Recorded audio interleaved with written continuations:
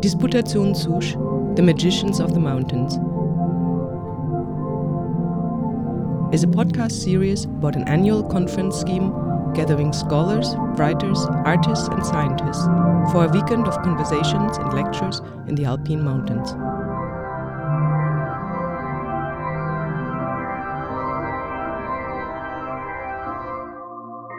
In 1929, the Davos Disputation takes place. Actually, this was invented to reinvent the tourism industry in the region, to bring youngsters, it as students, to where Martin Heidegger shared his decisively modern, emotional approach, while Ernst Cassirer's educated incarnation of the established Bildungsbürgertum, a concept so specifically German it didn't even make it into translation, was clearly considered out of fashion. This debate became seminal only years later, after millions of deaths had sharpened the eyes of the audience for the initial sideline of the encounter, that Cassirer was Jewish and Heidegger had later on declared his sympathy for National Socialism. This year's Disputations takes this encounter in Davos, this continental divide, as Peter Gordon called it, or Weggabelung der Philosophie, so a crossroads of philosophy, as per Henning Ritter, as a starting point. 90 years ahead in Souche, 40 minutes away from Davos, with radical movements on the rise, once again in times of disorientation and disillusion, we are repeating the question that led the historical debate: Was ist der Mensch? What is it to be human? Disputation Souche from the beginning has been a multidisciplinary endeavor, bringing together scholars and artists, philosophers and authors, neuroscientists and historians, thinkers who will be asking questions and counter-questions, circling around the possibilities for universal truth versus a relative view of human temporality and finitude, rational thinking and the notion of man as symbolic animals, creating a universe of symbolic meanings, versus our being in the world, perceiving the world via our relationship to time. This vast theme is broken down into several more specific discourses concerning especially the relationship of philosophy, politics, art and literature. Between Cassirer's Ausdrucksraum, Darstellungsraum, Bedeutungsraum, so that is room for expression, representation, meaning, and Heidegger's mental state of fear as a central point for existence, tentative explorations into the role of humanities and art shall lead to an exchange of potentially contradicting, but still complementary interpretations and explanations of the world we inhabit.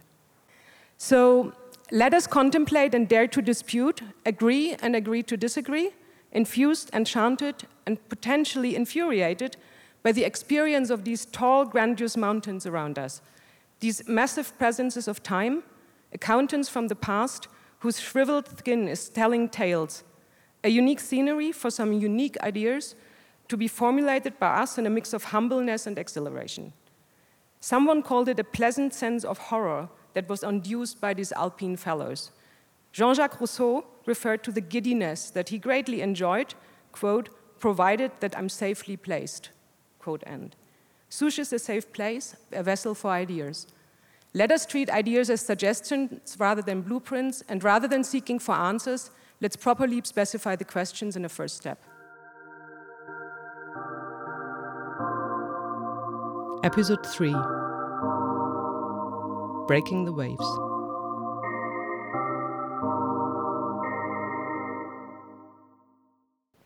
Early one June morning, Mrs. Clarissa Dalloway leaves her house to buy flowers for the party that she's giving that evening. She walks across Hyde Park and she thinks to herself, she felt very young, at the same time unspeakably aged. She sliced like a knife through everything, at the same time was outside looking on. She had a perpetual sense, as she watched the taxi cabs, of being out, far out to sea and alone. She always had the feeling that it was very, very dangerous to live even one day. In her diary, Virginia Woolf compares her heroine's sense of the danger that even one day can hold to walking a tightrope over nothingness. And this is the way Virginia Woolf writes about this in her diary. This is 1921. Why is life so tragic? Like a narrow piece of pavement over an abyss. Words she finds can soothe this fear. I look down, I feel giddy, I wonder how I'm ever to walk to the end. But why do I feel this? Now that I say it, I don't feel it. So the point is that working her novels or writing her novels allows her to keep this anxiety at bay. And nevertheless, even in her diaries, there's always a trace of unease because she says, with it all, how happy I am if it weren't for my feeling that it's a strip of pavement over an abyss, the strip being very narrow. So in her diaries, she admits that she's fascinated by her psychic illness, her gloomy melancholy. She realizes is in fact an assault on truth. So this is not about getting rid of psychic disturbances or about getting rid of a sense of nothingness as part of one's life. But these deep fits of depression invariably always revert back to her equally resolute acceptance of life. So she says, I meant to write about death, but only life came breaking in as usual. In viewing her psychic life as an oscillation, a movement between these two states, Woolf is concerned with a similar claim, and this is the first philosophical point made by Hegel in his thoughts on the night of the world, die Nacht der Welt. Both conceive of the subject as separate from and thus the limit to the pure nothingness of primordial night. Throughout our early existence, this is Hegel's point, we merely delineate ourselves from the emptiness which attracts us and threatens to extinguish us by incessantly redefining ourselves in reference to our knowledge of this nothingness. In his lectures on Hegel, Alexander Kojève contends that the ultimate foundation of human existence and the source and origin of human reality is non-being or the power of negativity, which realizes itself and manifests itself only by the transformation of the given identity of being into the creative contradiction of this dialectical or historical process of becoming. So we have a becoming in which there can only be being in and through action. So Hegel's notion of the night of the world and the psychological states that Virginia Woolf describes in her novels are very close to one another. The romantic philosopher, Hegel compares the pure self, which is not yet distinct, with a pure night containing, and I quote him, everything in its simplicity, an infinite wealth of ideas, images, none of which occur to it now or are now present. For the individual subject to posit herself as distinct, in turn, means making use of the creative power that will allow her to retrieve this multitude of things that are carried in the night or in this archive, to allow these images to fall back into its darkness as well. And what I find interesting is that Woolf, probably not having read Hegel, makes a similar claim for the power of her poetic language, because her point is that through her writing, she sheds light on fictional worlds that have been stored in the darkness of her imagination. So you can think of her imagination very much along the lines of what Hegel is interested in when he talks about the night of the world as this repository for all things that could be thought. And it is this that she taps into in her novel writing. So the act of undoing worlds in the course of her writing allows her to posit herself with, but also against this primordial pure nothingness. Or you could say that her aesthetic work corresponds to the way the subject emerges as the result of an act of free creation. And again, if we think of what Hegel is doing, one can say that this is a dialectic movement which contains the nothingness which the human subject is in its being, but which manifests itself as an action that is both a negation and a creative act. So we have negating and creative power of human subjectivity. That's also one of the seminal themes of Woolf's novels, because what her novels repeatedly put on display is how, owing to the act of writing, this chaotic multiplicity of things that are not yet distinguished, this is brought to light. And she also understands her writing as an action which negates the phenomenological world and her position in it, precisely because what she does as she writes is to produce a text which is both with and against, and I'm now wondering whether it's also kind of parallel world to, but also related to this reality. There is, however, a really important contradiction inherent in her writing. On the one hand, she claims that outside an existence that is constantly in the process of becoming and creating, the individual subject is nothing.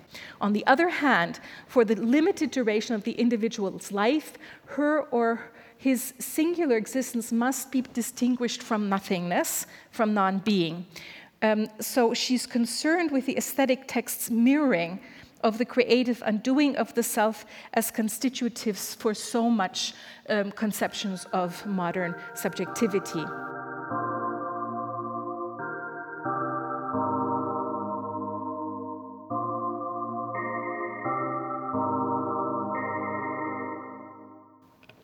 But I want to move towards the other theoretical thinker, namely Heidegger. And this has to do with the way that anxiety is so important for Clarissa Dalloway's way of thinking about herself when she says that it is very, very dangerous to live even one day, and yet take the sense of fear or nothingness and turn it into something creative.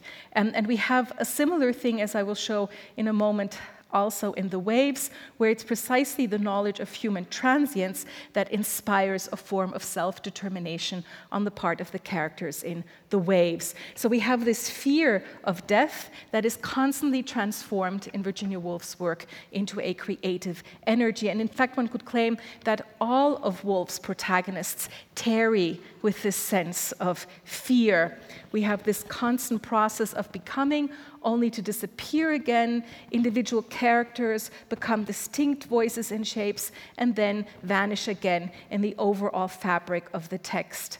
So we can think of Woolf, the way that Woolf thinks of her characters and their worlds as emerging out of nothingness on two levels, because this nothingness involves what I call an ordinary night, out of which day materializes and to which it returns, but it also involves this much more primordial sense of nothingness that contains everything. This was the Hegelian idea, and that being an act of aesthetic creation whenever we return to this more primordial sense of non-being, rather than just the simple, it's not day, so it's night. At the same time that her novels were published, namely these big novels were published in the 20s and early 30s, Heidegger develops his conception of human existence as one that also foregrounds the night side. The seminal question that he poses is why there is being and not simply nothing. And for me, the really interesting line of association to Woolf's aesthetics is that Heidegger also conceives of being from the position of nothingness. He maintains that the final question provokes the objection that an inquiry which attempts to recall being by way of the nothing returns in the end to a question concerning beings. So what is the status of this nothing or non-being for Heidegger? It cannot be posited as being. It cannot be Ziondas, given that it is distinct from all phenomenological manifestations, much as the ordinary chaos is distinct from that act of separation that brought with it the difference between night and day.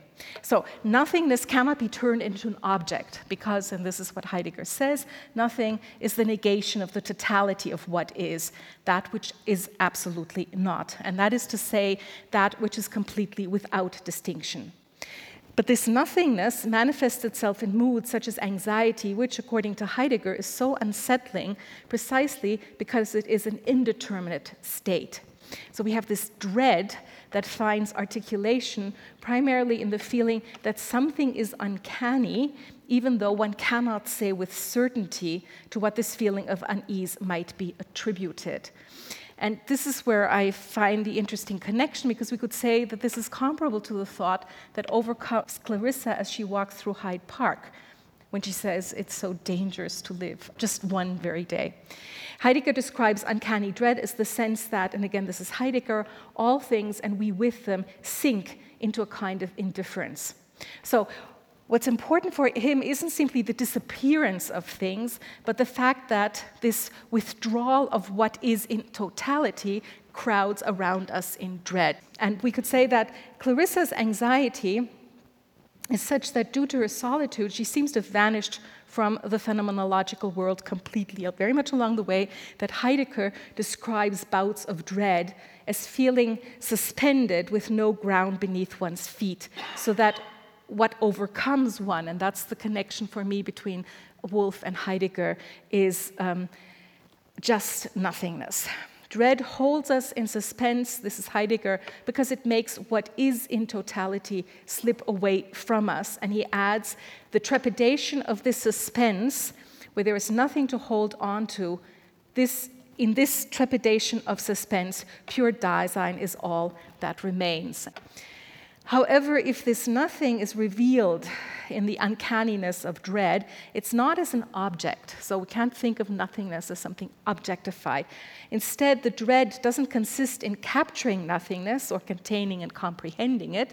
That would be making it too distinct. Instead, the uncanniness of dread reveals nothingness because it provides evidence for the presence that nothing, which allows for the transformation of the human subject into her pure being or Dasein. It's the idea that through the experience of nothingness, we also become or get a sense of being here.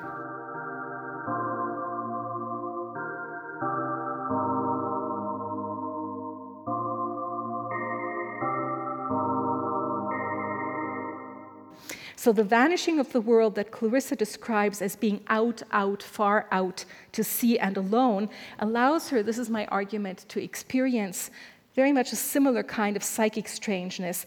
And what both Woolf and Heidegger are so interested in is these are moments of experiencing Dasein that are normally unnoticed because of the distractions of the ordinary everyday.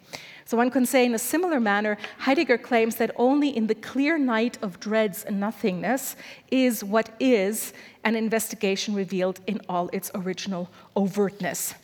The experience of the uncanny allows the subject to understand its existence, which is to say that she is being and not nothing. So the idea of that Sein und nicht sein is something, being and not being nothing, is what comes together for both Heidegger and Woolf in the sense of dread or anxiety.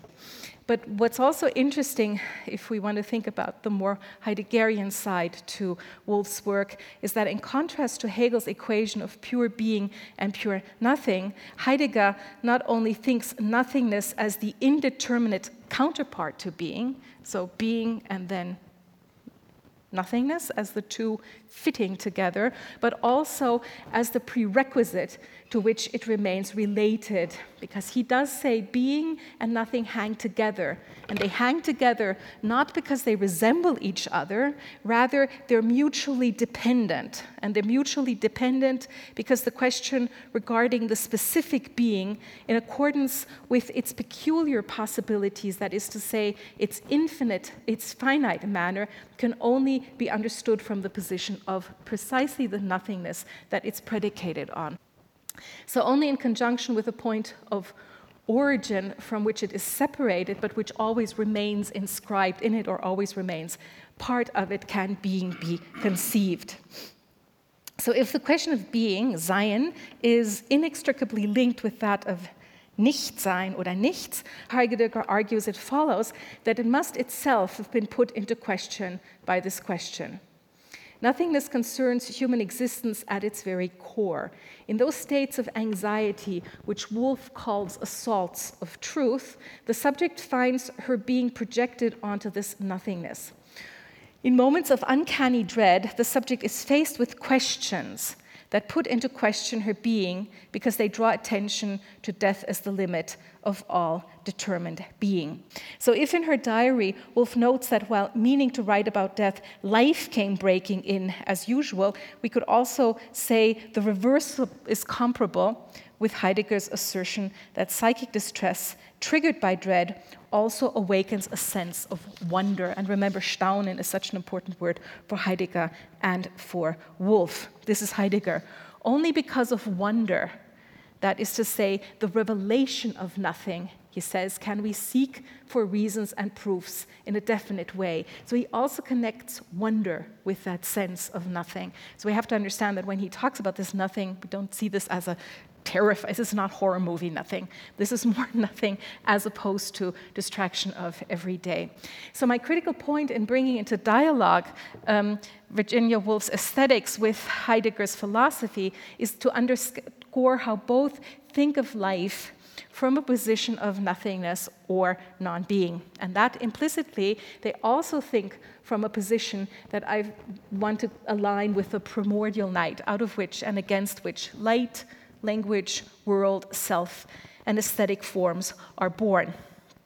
So for both, there is an acknowledgement of nothingness, but that doesn't mean a dissolution of the world. Instead, this acknowledgement of nothingness supports a disposition for the ordinary in which day and night, becoming and vanishing are contained. So it's kind of a mutual implication. It's not, and here they're very different from a kind of romantic and even Bataillean desire for self-dissolution. It's more acknowledging that nothingness as a way of moving back into both the creation of art or the production of language, and as something that realizes that this nothingness is always part of this process of shaping or forming.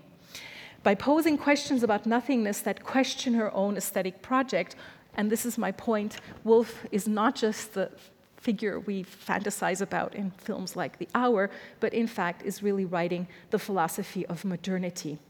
She writes with and against all of this dread, all of this sense of nothingness, being held in nothingness. Her aesthetic project resolutely leads from madness back into the day, from the night back into the day, giving voice to precisely the wonder which you can only experience when you've left the day, when you've left the ordinary, when you are fully hineingehalten sein into nichts.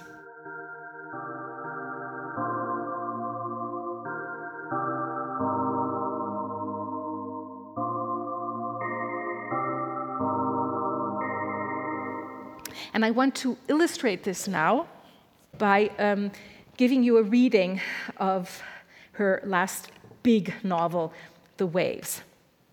The sun had not yet risen. The sea was indistinguishable from the sky, except that the sea was slightly creased, as if a cloth had wrinkles in it. Gradually, as the sky whitened, a dark line lay on the horizon, dividing the sea from the sky, and the gray cloth became barred with thick strokes moving one after another beneath the surface, following each other, pursuing each perpetually. So she evokes this incredibly vibrant image, actually. She's kind of doing painting with words. What follows from this sentence of the slow emergence of a line of horizon is a tableau of 6 friends, and each of these friends, they never really become psychological characters. They're really only sketches. And what she does in the novel is she measures their life by the movement of the sun along the horizon. Each episode is introduced with a new description of the change in the seascape. So in The Waves, the horizon renders visible the fact that the night leaves its traces in the world of shapes and figures that emerge out of the night, and just the same way that the horizon line emerges out of this indistinct space. The horizon is an undefined line, markedly separate from both heaven and sea, and at the same time, it draws our gaze into the depth of the seascape towards this impossible vanishing point. As such a pronounced line of demarcation, and I hope you're seeing now how I'm trying to suggest that Woolf is really integrating Heideggerian language into the way she paints the scenes and her characters. So as such, this pronounced line of demarcation, the horizon visually captures the transition between sky, sea, and beach. That is to say, also the transition between dark and light, life and death. So along this horizon, the text creates a world in which the 6 friends turn into individuals. They separate from each other, lead different lives, they come together again, and they really make up the multifaceted sense of a human consciousness. And Woolf repeatedly compares this to the breaking of waves. So we have a sustained exchange between order and chaos, produces differences, only then to dissolve them again, because we have the feeling that these characters aren't really distinct from each other. And then everything keeps vanishing into the abyss of nothing, or into these pure textual signs, because we realize they're just creations, they're just letters on a page, really, and we hear the sound of one voice, which is the voice of Woolf. So the changes that occur in the lives of these 6 friends are measured by the movement, as I've said, of the sun across the sky, and the process occurs in reference to this horizon as the privileged point of orientation. Because Woolf understands this line as the mark of separation that sustains the law of earthly fragility and this constant exchange between life and death, day and night. So on the diegetic level of the text, it announces the rising and the setting of the sun, but on the extra-diegetic, the non-story side of the text, it demonstrates that no aesthetic reproduction of world can move beyond this line into pure nothingness. So although I'm saying she moves more and more into the purely abstract aesthetic, it's still of the world because it's still language and it still has reference to the world. So textuality is always something where there's a threshold that can't be moved, beyond which we can't move. So the world with all its manifold shapes separates from this threshold, distinguishes itself as the sun rises, casts its shadows on the world and makes everything more visible, and then it moves towards pure darkness where we simply can't see the separation between the figures anymore. Like the contours and colors of the world that slowly take shape, the consciousness of these 6 friends is also constantly in the process of developing. Initially, they still have to develop their identities. Some of them, in fact, are particularly, and they're the characters that are closer to Woolf herself, riddled with senses of anxiety. But overall, as their sense of self and their identities develop, they keep oscillating between this sense of anxiety, am I something, am I nothing, and coming up with certain statements, this is what I do, this is what I think. So while the sun rises, the world which these 6 characters reconfigure is conceived as an enchantment of becoming and vanishing, and we get different scenes of what it is that these characters do, which I'm not going to go into, because what I'm interested in is the end of the novel. The friends meet one more time, and upon leaving, they've met in a restaurant. They always meet in restaurants. This is a good thing. Radha voices the way that the shared days that they still have to live in the following manner. She says, pity returns as they emerge into the moonlight, like the relics of an army, our representatives going every night here or in Greece to battle and coming back every night with their wounds, their ravaged faces. Now light falls on them again. They have faces. They become Susan and Bernard, Ginny and Neville, people we know. So in this light, determined by darkness around them, these individual faces show traces of a passage of time. The distinct identity, the shapes they've taken on, they're clearly transient. They stay together for a moment longer, sharing with each other, and then they separate again. The world is now a world of sunset, and it's the perfect stage for us to remain with Bernard, who is the elderly writer figure, the one in a sense that the novel is most interested. He revisits each of his friends in turn. He tries to figure out what it is that he could understand about them. He says that his work of writing is tantamount to using his poetic language to retrieve these friends from their formlessness, to give them a kind of shape on the page. And then during the night walk through London, which ends the waves, the world around him once more threatens to vanish into complete darkness. So we have a radical sense of solitude that overcomes him, inspiring in him the wish to dissolve into nothingness as well. And he says, let me cast and throw away this veil of being, this cloud that changes with the least breath, night and day, and all night and all day. However, he notices that during his deliberations, a change has taken place. And this is so typical for Woolf. You think you're moving in one direction, and then something happens. An indeterminate light has appeared in the nocturnal sky. And it's important that it's indeterminate. It's once again on the horizon line, of course. Bringing with it a new turn is in his interrogation of nothingness. And he says, but there is a kindling in the sky, whether of lamplight or of dawn. So he doesn't want to call this sense that the day is breaking dawn, and he adds, what is dawn in the city to an elderly man? The whitening of the sky, which he anticipates without actually seeing it, heralds, again, this is his language, some sort of renewal, another day, another general awakening. And what I'm interested in here is that he sees this light, he doesn't quite know what to say it, but he knows that something new is beginning. This gives evidence to the conviction Woolf condenses in the seascape vignettes that are interspersed throughout her narrative.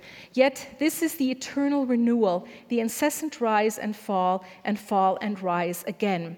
So the renewal awaiting him is a day in which the night remains imminent. That's the whole point of the dialectic that I've been sketching for you. His desire to continue living with utmost intensity is oriented on death as the horizon that delimits all being. He speaks his final words in defiance of the fragility that he knows that he cannot deny. So on the one, he defies it, and yet he knows that it's very much part of his being, his sein. And one can say that in other novels, Woolf does a similar thing of bringing shapes out of chaos. But in The Waves, the emphasis is on acknowledging the fragility of all coherence and stability that goes together with identity formation and also with writing. And it means that the world that The Waves draws into appearance is not disengaged from this nothingness, but rather it carries on this nothingness. So while darkness surrounds the rising and the setting of the sun, it also flares up during the day. Woolf's novels begin with a description of the horizon when the sun had not yet risen, so that the sea was almost indistinguishable from the sky. But she also points out that under the surface of the water, which, as the sun gradually whitens, transforms into a separate entity, there is a movement that comes into being as though light had inhaled life into the water. That was the beginning of the novel. At the end of the novel, we do not return to this description of the pure night from which the world and poetic language emerged forth. Although Bernard walks into a night, remember, where there's an indistinguishable light, which he doesn't quite know what to call, as he walks into a night at whose end he will eventually find death, the last sentence of the novel doesn't announce his demise. You know, we might expect that we would get that. Instead, we end where we began.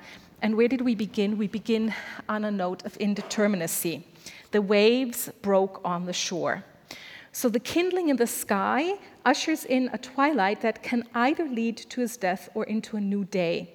Conceived as a threshold, this light on the horizon inspires an expectation that something may still be achieved. It also points towards fragility because in all cases, change is imminent. Everything could either fall into profound darkness or the light could grow stronger. So my point is here that The Waves end, this novel, The Waves, ends where it began, with a wave of separation that transcends the pure nothingness from which it also draws its vital energy. That is to say, something is announced that is already caught up in a process of vanishing. Even as it is about to appear, it's already about to disappear again. At the close of this strange night that Bernard walks into, the emphasis is placed that something keeps happening. The visual trope of the waves that destroy and bring forth mobile and transient shapes renders legible this dialectic that I've been sketching for you. So for Woolf to think of the day in terms of nothingness also means that her writing comes out of this dialectic. Both life and writing form a passage over an abyss, this very small plank she keeps talking about. The shape that her poetic language draws from formless chaos vanish back into this abyss, and yet there is never simply nothing, but always the containment of this nothing in and by the writing, the containment of the night in and by the day.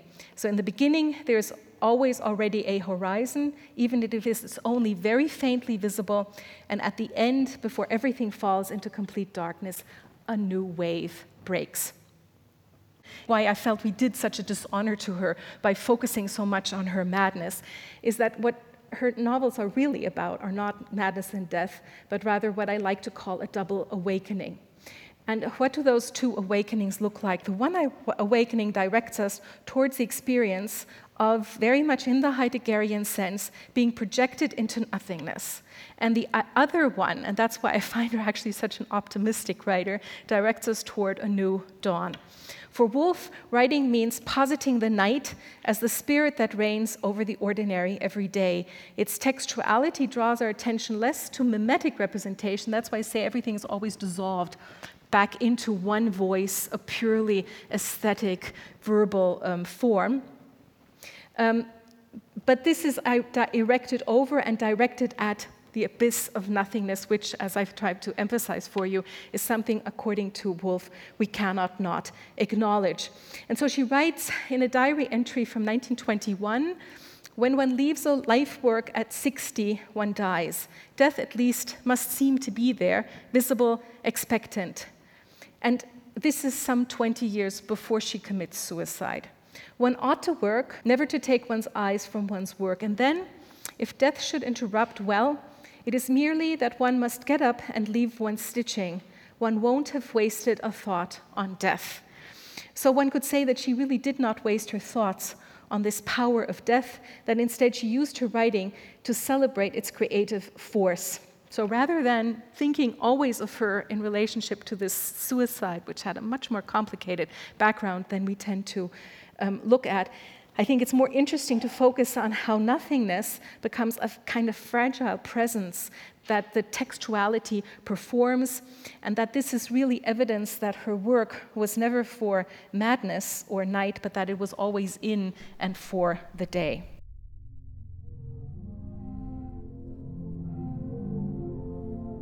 Disputation Sush is hosted by ArtStations Foundation CH and Grażyna Kulczyk.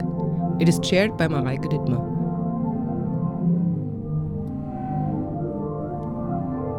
Speakers at Disputation 2019 were Alexandra Mir, Timotheus Vermeulen, Tadeusz Slavek, Elisabeth Bronfen, Markus Steinweg, Jörg Heiser, and Mark Sedler.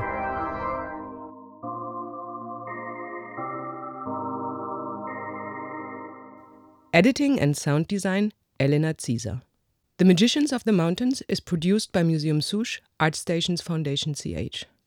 More information can be found online at museumsush.ch.